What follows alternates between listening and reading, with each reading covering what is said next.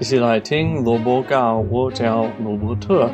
This week we are reading How Loki Put the Gods in Danger from the Children of Odin, edited by Padraig Colum.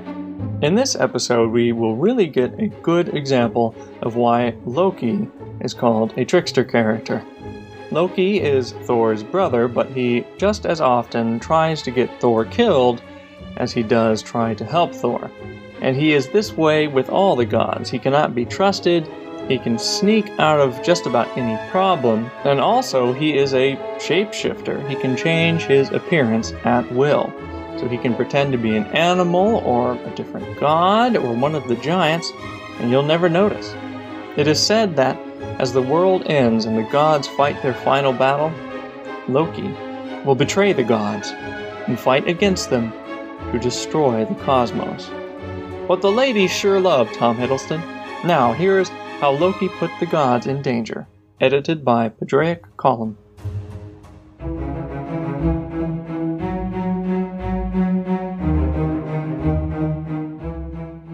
In Asgard there was a garden, and in that garden there grew a tree, and on that tree there grew shining apples. Thou knowest, O well-loved one, that every day that passes makes us older, and brings us to that day when we will be bent and feeble, gray-headed and weak-eyed. But those shining apples that grew in Asgard, they who ate of them every day grew never a day older, for the eating of the apples kept old age away.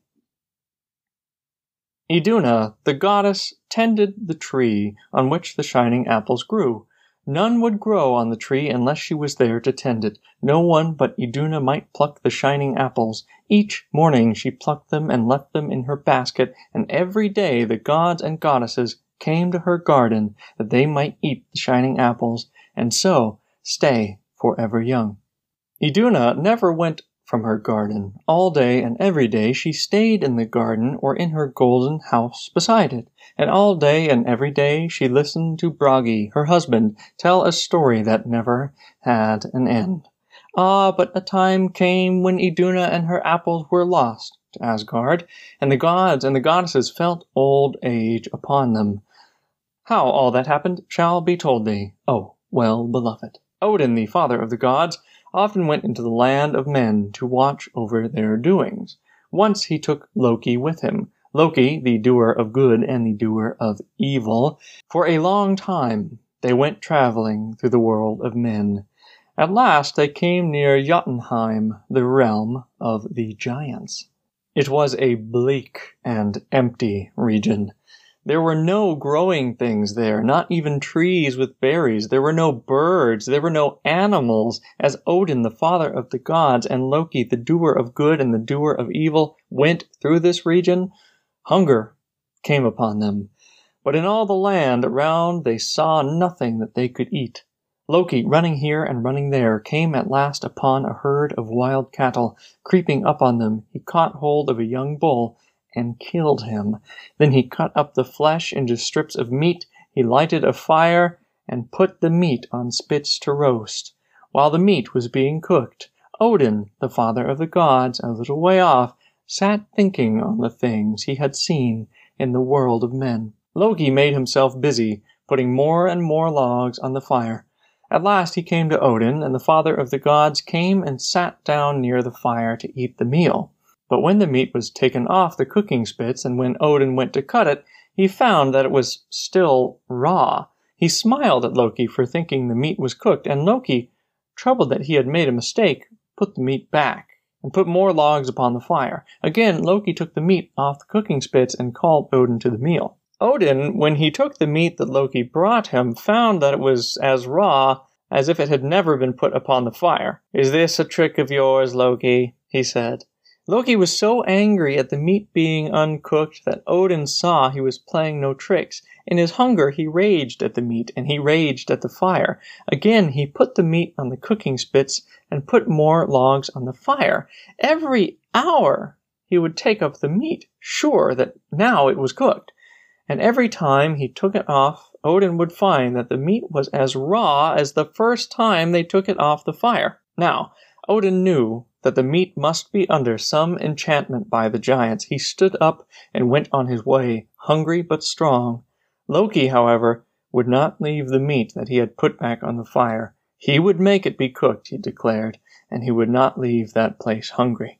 The dawn came, and he took up the meat again. As he was lifting it off the fire, he heard a whir of wings above his head. Looking up, he saw a mighty eagle, the largest eagle that ever appeared in the sky. The eagle circled round and came above Loki's head. "Canst thou not cook thy food?" the eagle screamed to him. "I cannot cook it," said Loki.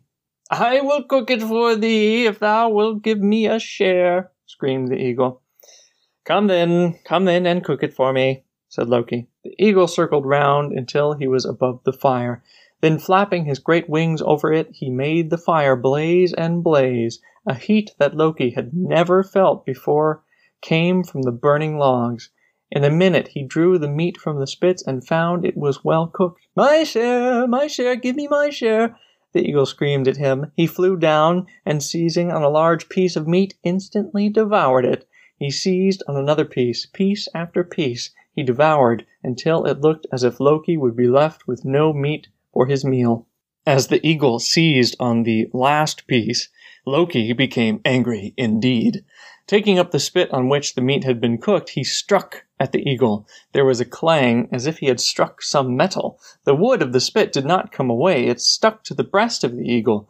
But Loki did not let go his hold on the spit. Suddenly the eagle rose up in the air. Loki, who was held to the spit that was fastened onto the eagle's breast, was drawn up with him. Before he knew what had happened, Loki was miles and miles up in the air, and the eagle was flying with him toward Jotunheim, the realm of the giants. And the eagle was screaming out, "Loki, friend Loki, I have thee at last. It was thou who didst cheat my brother of his reward for building the wall round Asgard. But Loki, I have thee at last. Know that Thiassi, the giant, has captured thee. O Loki, most cunning of dwellers in Asgard." Thus the eagle screamed as he went flying with Loki toward Jotunheim. That's it for today. Come back for next episode, How Loki Put the Gods in Danger, Part 2. Want more Lobelgau? Follow on Spotify, review on Quizlet, and email me at robertsenglishpodcast@gmail.com.